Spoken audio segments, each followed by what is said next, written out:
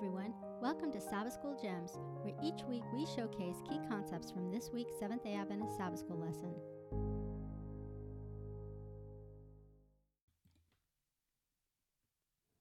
Hello everyone, and welcome to another episode of Sabbath School Gems.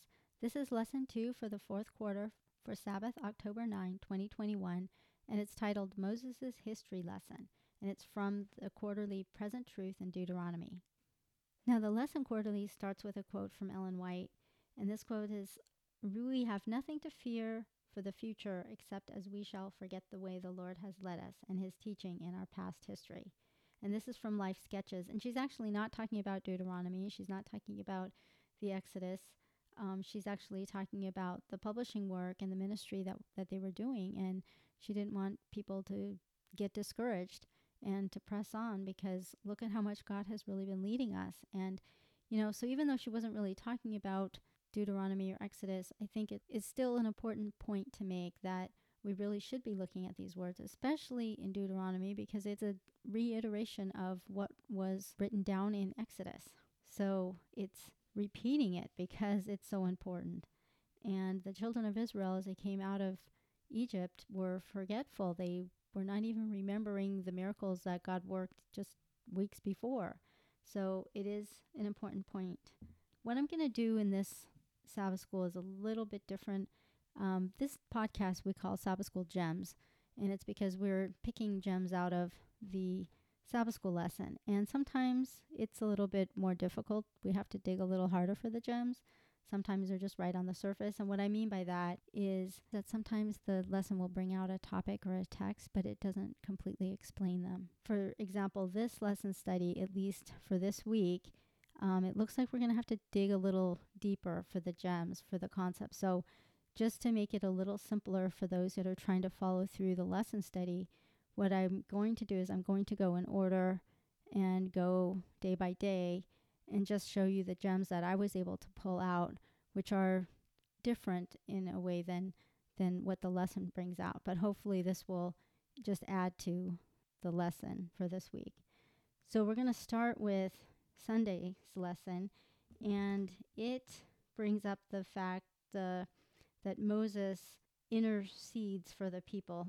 And let's just read that passage in Exodus 32. It says, "Now when the people saw that Moses delayed coming down from the mountain, the people gathered together to Aaron and said to him, 'Come, make us gods that shall go before us. For as this man Moses, the man who brought us up out of the land of Egypt, we don't know what has become of him.'" So they wanted to make a substitute for Moses. He was gone, and they didn't have anyone to be an intermediate for them, for God. So what does Aaron do? He has them all break up their golden earrings, and he puts it into, melts it all together, and out jumps this golden calf. At least that's their recollection of it. And so what's happening is Moses is on the mountain, and the Lord sees what's going on down below the mountain, and he says to Moses, and I'm reading in Exodus 32, verse 7, "And the Lord said to Moses, 'Go, get down, for your people who you brought out of the land of Egypt have corrupted themselves. They have turned aside quickly out of the way which I commanded them. They have made themselves a molded calf and worshipped it and sacrificed to it and said, This is your God, O Israel, that brought you out of the land of Egypt.' And the Lord said to Moses, I have seen this people, and indeed it is a stiff-necked people. Now therefore let me alone, that my wrath may burn hot against them, and I may consume them, and I will make of you a great nation." I kind of like how this says, the Lord said to Moses, "Go get down for your people whom you brought out of the land of Egypt." I think at this point, neither Moses nor the Lord want to acknowledge these people as their own. So anyway, so what happens? So Moses pleads with the Lord, and he actually ends up, he's mad too. When he comes down, he says in verse 19, "So it was as soon as he came near the camp that he saw the calf and the dancing, and Moses' anger became hot, and he cast the tablets out of his hand and broke them at the foot of the mountain." So he was so mad, he broke those tables, just threw them down, the tables of stone that God had written with his own finger. And now I'm reading from verse 30. It says, "Now it came to pass on the next day that Moses said to the people, you have committed a great sin. So now I will go up to the Lord. Perhaps I can make atonement for your sin." Then Moses returned to the Lord and said, "Oh, these people have committed a great sin and have made for themselves a god of gold. Yet now, if you will forgive their sin, but if not, I pray, blot me out of your book which you have written." So the lesson brings out and says that Moses was interceding for the people, that his love was so great for them that he's saying, "God, if you can't forgive them, then just blot me out of your book." And that's not entirely accurate. I think if you look at this text, you'll see what is going on with Moses. What is he actually willing to give up his life? And it sounds almost like his eternal life. When he's talking about blotting me out of your book, I think that's even giving up his eternal life for it. So what is so great? Now he's mad at these people. The lesson says that he's interceding for them. But if you look, you'll see very carefully, he's not interceding for those people. If you go back in that same chapter, Exodus 32, verse 12 and 13, the answer's right there. It says, Moses pleaded with the Lord and said, "Lord, why does your wrath burn hot against your people, whom you have brought out of the land of Egypt with great power and with a mighty hand?" Now he's calling them your people. God's calling it your people, and Moses is calling it your people. But no, verse 12, it says, "Why should the Egyptians speak and say, he brought them out to harm them, to kill them in the mountains, and to consume them from the face of the earth? Turn from your fierce wrath and relent from this harm to your people." You see that? It says, why should the Egyptians speak? So Moses is not willing to give up his life for the people. He's willing to give up his life for God's reputation, for God's name, for his sake. Remember, these people were called out. They were supposed to be a kingdom of priests and a holy nation. What worse witness could you be? What kind of a priest are you and a witness to God when you are supposed to be following God, and this is the example, and you're so bad that God wipes you out? What kind of example is that going to set to all the nations that were around? What was that going to do to God's name? That is what Moses is willing to die for and give up his life for. And you see there's something else in verse 13, right? The next verse. It says, "Remember Abraham, Isaac, and Israel, your servants, to whom you swore by your own self and said to them, I will multiply your descendants as the stars of heaven, and all this land that I have spoken I will give to your descendants, and they shall inherit it forever."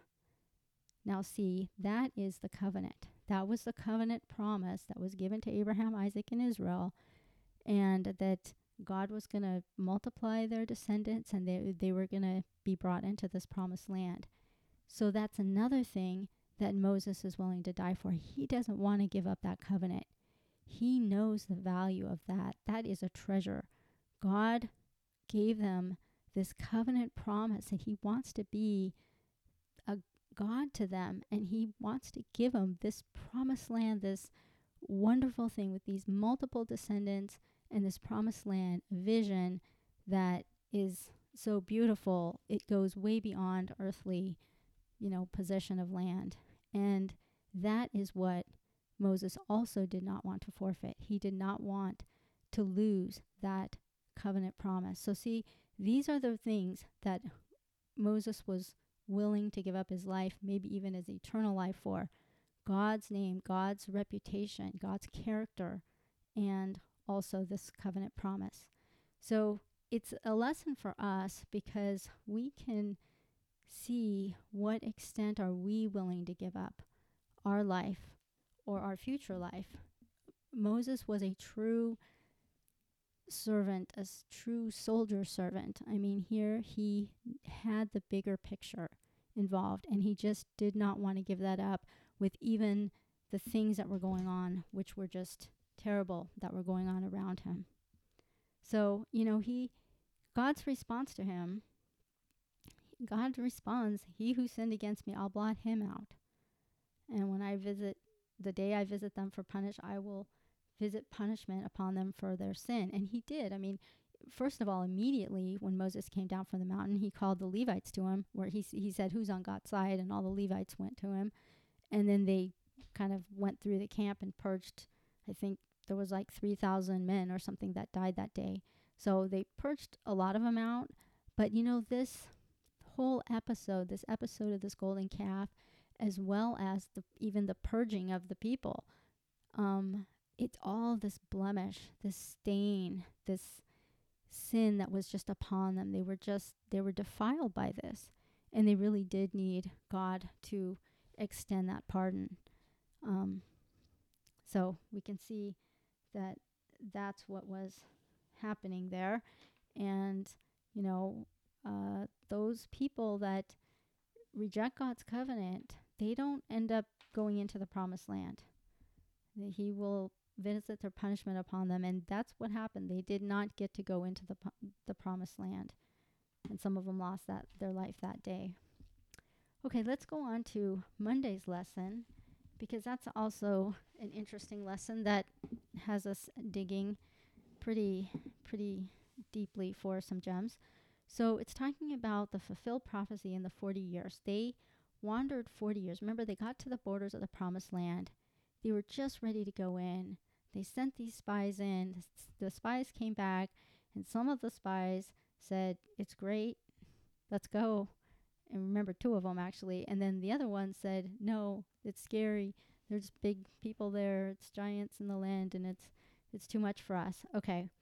So then they ended up wandering for 40 years. And the Bible says the 40 years that they were left to wander in the wilderness was 1 year for every day that they spied out the land. So when the spies went into the land, they were there for 40 days, kind of checking the place out. And so now, at the end, they're going to be wandering for 40 years in the wilderness. Really, that 40 years was like a generation, because none of the people that went in to spy out the land ended up going to the promised land. That generation kind of got wiped out, except for Joshua and Caleb. So let's read that, because I think it's really important to understand why they didn't get to go into the promised land. It was their faithlessness. And we can read that in Numbers 14:33. Well, I'll just read that whole passage. It says, and your sons shall be shepherds in the wilderness 40 years and bear the brunt of your infidelity until your carcasses are consumed in the wilderness. According to the number of the days in which you spied out the land, 40 days for each day, you shall bear your guilt 1 year, namely 40 years, and you shall know my rejection. I, the Lord, have spoken this. I will surely do so to all this evil congregation who has gathered together against me. In this wilderness they shall be consumed, and there they shall die.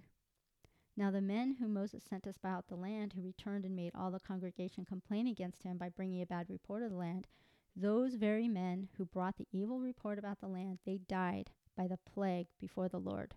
So they just died right there. But Joshua the son of Nun and Caleb the son of Jephunneh remained alive, of the men who went to spy out the land. So we can see that it says, because of their unfaithfulness, that is why they didn't trust. They didn't trust God. And let's see how they were deceived. What was going on there? Well, first of all, just so you recollect, there was 12 spies that went into the land. There was 1 spy for every tribe. So now Caleb was from the tribe of Judah, and Joshua, it doesn't actually say when you look in Numbers 13, it lists all the tribes, but it's missing Levi, the tribe of Levi, and then it has a name for everybody, and then it mentions Joshua. So we can assume from here there might be some other place in the Bible. I don't know if there is or not. If you know of it, please send it to me. But I think you can infer from this, because Joshua is the only one that doesn't have a tribe associated with him, and the tribe of Levi is the only tribe that's left out. So I'm guessing that Joshua is from the tribe of Levi, and the tribe of Judah is Caleb. So those two men out of 12, there was 12 total. Those are the only ones that gave the good report. And let's go read the 2 reports, because there was 2 reports that were brought, and that's in Numbers 13:30 and 31. So it says, and Caleb quieted the people before Moses and said, let us go up at once and take possession, for we are able to overcome it. But the men who had gone up with him said, we are not able to go up against the people, for they are stronger than we.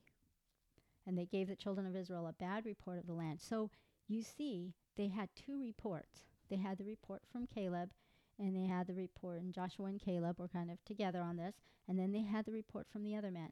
So two of them were saying, let's go up at once. We got to take it. And you can see how probably they were going through the land, and they were probably just saying, wow, this is a wonderful land. Wow, God's going to give us this. Wow. And they were just getting the strength and just the, wow, we're going to come in. And they were so pumped up from it. And you see that because you see the letdown later. But then the other leaders, they were probably going through and going, oh no, look at these giants and look at all this stuff. And there's no way we can take this. And they were probably just feeding into their doubt the whole time. So they come down and they give these two reports. Why did the people take the wrong report? Why did they believe the false report? Were they deceived? Were they chose to believe the other men and not Caleb and Joshua? Was it because they were more numerous? Maybe it's like, well, it's kind of like, well, more people believe this than the rest. Or was it something to do with how they were already situated not to trust God? You recall that they said to Moses when he was going to go up the mountain, they said, you go near. You go and hear all that the Lord God may say, and tell us all that the Lord our God says to you, and we will hear and do it.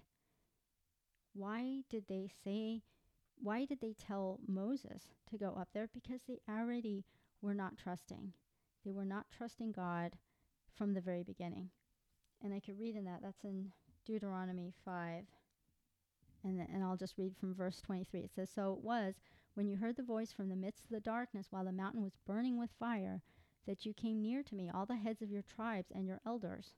You wonder if it's the same heads that went in. And you said, surely the Lord our God has shown us his glory and his greatness, and we have heard his voice from the midst of the fire. We have seen this day that God speaks with man, yet he still lives. Now therefore, why should we die? For this great fire will consume us. If we hear the voice of the Lord our God any more, then we shall die. Look at what they said. They forgot just a second ago. They said, we've seen all this, that God is speaking with us and man is living. We're living and God is speaking with us. But then that doesn't fuel their faith. Then the next sentence it says, now go up because we're going to die. This fire is going to consume us. If we hear the voice of the Lord anymore, we're going to die. And it says, for who is there of all flesh who has heard the voice of the living God speaking from the midst of fire as we have and lived? So they say to Moses, they say, you go near and hear all that the Lord our God has to say and tell us that the Lord our God says to you, and we will hear and do it. So you can see how they, from the very beginning, they saw everything that was happening. They saw that they weren't dying, but they were afraid. They were afraid they were going to die. They loved their life more than they were seeing this bigger picture about God's deliverance to them. And they said, you go, Moses, you go and hear everything. They're already distancing themselves from God. And then it says, then the Lord heard the voice of your words. This is Moses speaking.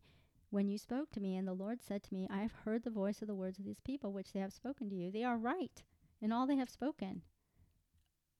He knows that they do not want to sanctify themselves.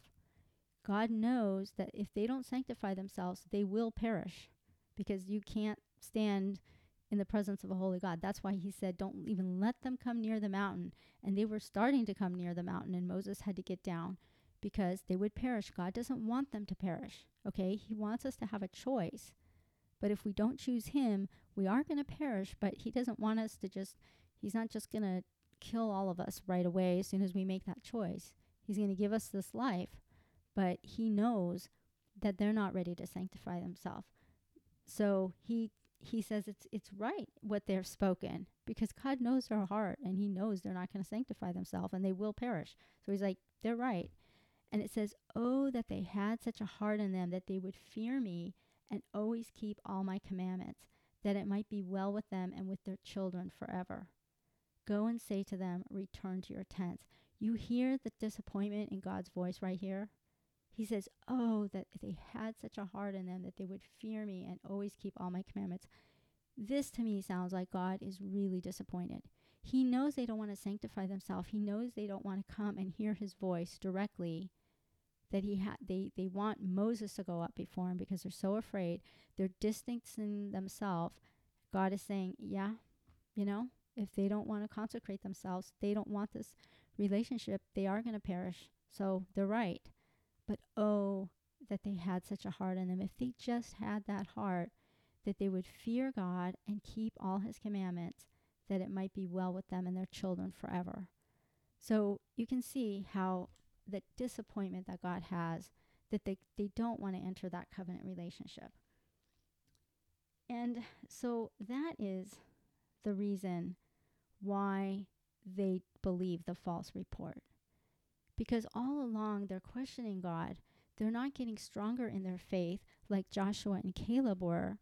They're actually getting weaker in their faith. That is why they don't want to go and possess the land. And that's what happens. If we don't have faith in God, if we don't trust in God, and we don't want to be part of that covenant relationship, we won't be able to go into the promised land. And another thing is that God never intended for this. He wanted them all to embrace the covenant. And this brings us to the concept of the new covenant. I described this, I believe, in the very first podcast of Gems. I think it was 2 quarters ago. I think it was the very first one I did. It's the covenant. So you might want to go back and listen to that one to get familiar with what is the new covenant. And because that's important here, because God says, and this is Jeremiah 31:31, behold, the days are coming, says the Lord, when I will make a new covenant with the house of Israel and with the house of Judah, not according to the covenant that I made with their fathers in the day I took them by the hand to lead them out of the land of Egypt, my covenant which they broke, though I was a husband to them, says the Lord. See, he wanted to make the covenant with them, but they didn't want it. They rejected it. He was doing everything for them. He was like a husband. He was like a father. He was taking them out of the bondage, and he was doing everything, working all these miracles, but they rejected him. So he says, this is the covenant that I'm going to make with the house of Israel after those days. I will put my laws in their minds and write it on their hearts, and I will be their God, and they shall be my people. So see, the difference in the new covenant and old covenant, it's the same covenant. God is going to take those tables of stone, he's going to write them over and over and over again. And Moses didn't want him to do away with that covenant, but God wants that covenant, and he's going to get it. And the difference between the new and the old covenant is that the new covenant is the reaction of the people. With the new covenant, they're not going to say, we need a golden calf. We need Moses to go up to the mountain. No, Moses is not coming. They're going to accept it. They're going to let God write his law in their minds and on their hearts. And if they had his law in their minds, in their hearts, they would have known what to do when the reports came back. They will know what to do because they'll be hearing God and listening to him, just like Moses was, just like Joshua was, just like Caleb were. They were hearing the voice of God and they were listening to him. And that's what he wants. He wants that for his covenant people. And not only that, but he wants his spirit on all flesh. And he wants all of us to, just the next verse in Jeremiah there, 31:34, it says, no more shall every man teach his neighbor and every man his brother, saying, know the Lord, for they shall all know me, from the least to them to the greatest, says the Lord. He wants everyone to know him. He doesn't necessarily want this kingdom of priests and a holy nation and then all this rest of the people. He wants everyone in his kingdom, everyone in his new earth, everyone in this promised land to know him and to trust him and to be his people. And that's what we can read in Joel. It says, and it shall come to pass afterwards that I will pour out my spirit on all flesh. Your sons and your daughters shall prophesy, your old men shall dream dreams, your young men shall see visions, and also on my men servants and on my maid servants I will pour out my spirit in those days. and I will show wonders in the heaven and the earth, blood and fire and pillars of smoke. So he's talking about pouring out his Spirit on all flesh. And it shall come to pass that whoever calls on the name of the Lord shall be saved. For in Mount Zion and in Jerusalem there shall be deliverance, as the Lord has said, among the remnant whom the Lord calls. So see, here, God, everyone who is willing to enter into that covenant relationship, they are the ones that are going to be saved. He's going to have deliverance for them. He offers the cleansing that we need to be able to come into his presence. He's going to offer that, and he's going to deliver us out of this bondage, this land of sin that we live in, and he's going to protect us. So, and that's extended to everybody. So that is the reason why Joshua and Caleb were not believed and the people believed. So that's another lesson for us, is we need and should be getting close to God, and then we will have that discernment. We'll be able to say, there's only 2 that are telling us one way, and there's 10 that are telling us the opposite way. Who is true? Who is speaking the truth? And if we are with God, if he is writing his laws in our heart, we will be able to have that discernment that they didn't have. Now I'm going to skip Wednesday, because Wednesday is talking about the reaction to the spies, which we just covered. And we're going to go to Thursday. And Thursday and Friday's lesson are really on the same topic.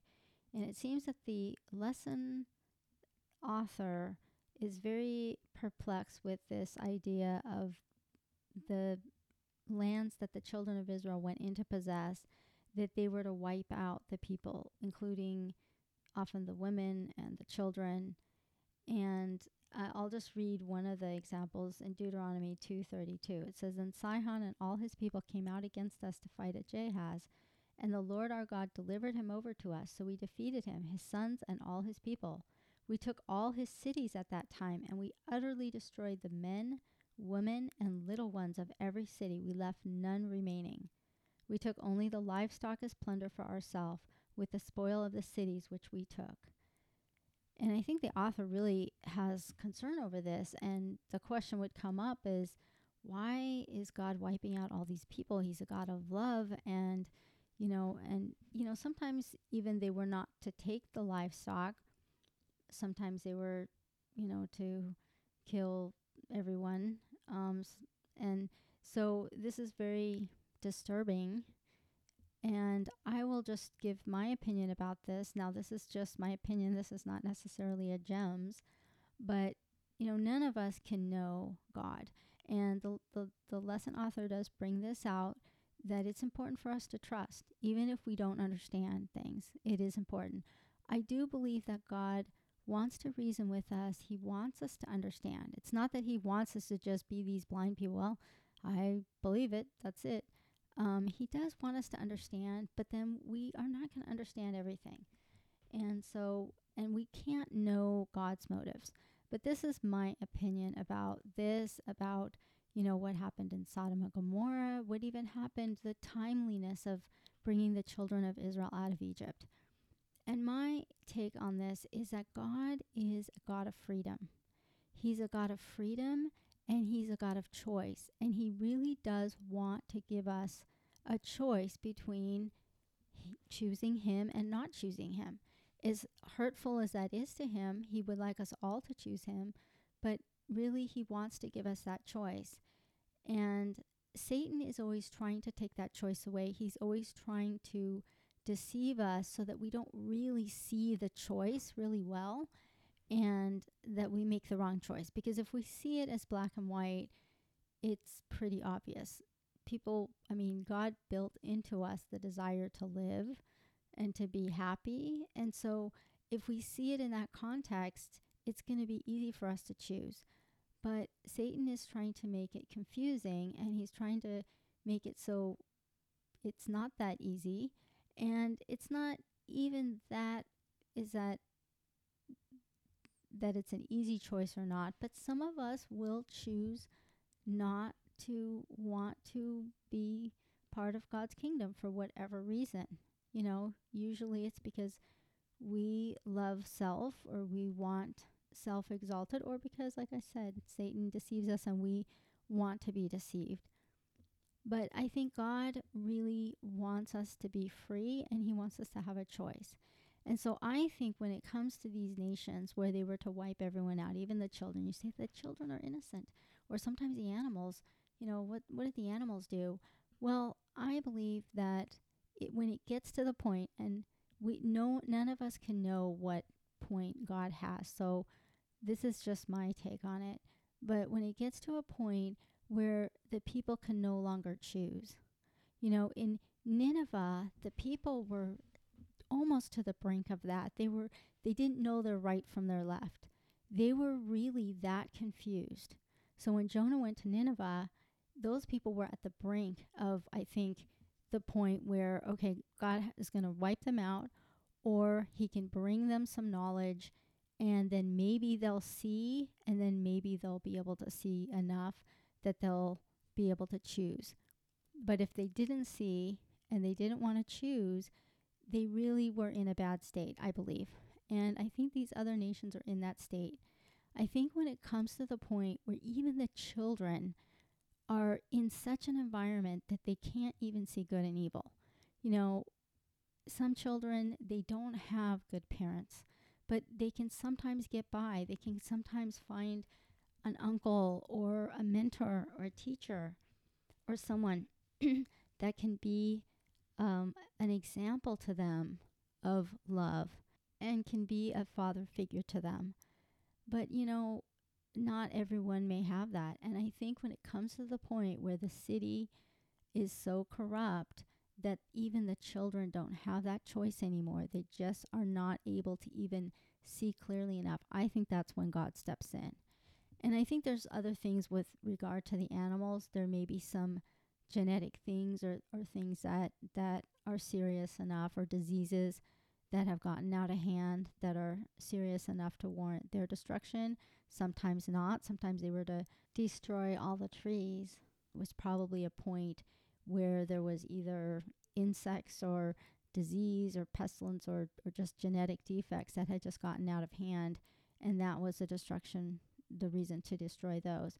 But I think as far as this goes, we do have to trust in God, but I do think that he wants us all to have that choice. And there is a point where the corruption becomes so pervasive that it is going to rob even the children. And, I think we need to do everything possible to undo Satan's deceptions and his lies so that as many people can be saved as possible. And so we don't have this situation where God has to step in and just destroy the whole city. Now, he won't destroy it if there's 10 people. He won't destroy it if there's one. He pulled Lot out by his hand. So he doesn't want to destroy. That is so true. But if there's no hope, then those people are destroyed anyway. So that's my take on it. And I'm just going to leave it there, just some food for thought. And if you have any comments, please let us know. We're still starting out this podcast, so if you have any input to this lesson so far or any feedback on the podcast itself, just let me know. And until next time, bye for now. Thank you for joining us for this episode of Sabbath School Gems. If you enjoyed this podcast, please subscribe, give us a rating, and spread the word to others.